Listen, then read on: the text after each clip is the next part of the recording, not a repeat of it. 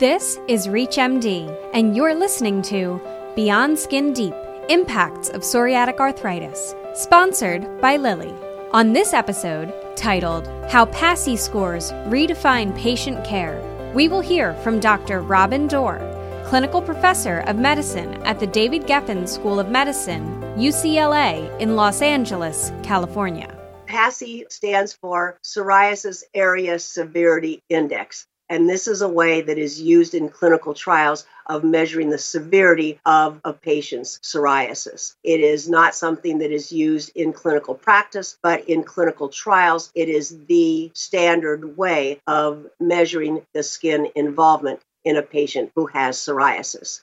That is independent of the joint measurements, which we usually use an ACR 20, 50, and a 70. When we're looking at PASI measurements, typically we look at a PASI 75, 90, and 100%. And so these are measurements of an improvement in the skin score from the original visit. So what this involves is, as mentioned by PASI, the area includes 4 regions of the body. It looks at the head and neck, the arms and the hands, the trunk, which would be the abdomen, the chest, the upper back, and then the 4th region is the buttock, the lower extremities, and the feet. So there's 4 different areas that you look at with regards to the PASI. And then you look at the severity as the S in PASI. And this measures the severity of the skin lesions themselves and looks at redness, thickness, and scaling. In the clinical trials, it's always very important to have the same evaluator performing the PASI score because obviously this is very subjective, and what might be severe scaling to one patient or itching or redness or thickness to one evaluator might not be the same for the other. So it's very important in the clinical trial situation when we're trying to measure the improvement of the skin score that is always the same person that is doing that. In the past, an excellent response would have been considered a PASI 75% improvement, and now we're looking at a PASI 90 or 100% improvement. When the patients have improvement in their skin, they have less skin pain, they have less itching, they have less scaling, they're able to sleep better at night because they're not itching while they're sleeping, the skin is not as painful. So improvement in the PASI score is associated with certainly a better quality of life as well.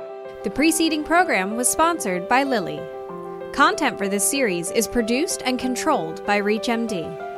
This series is intended for healthcare professionals only. To revisit any part of this discussion and to access other episodes in this series, visit reachmd.com/beyondskindeep. Thank you for listening. This is ReachMD. Be part of the knowledge.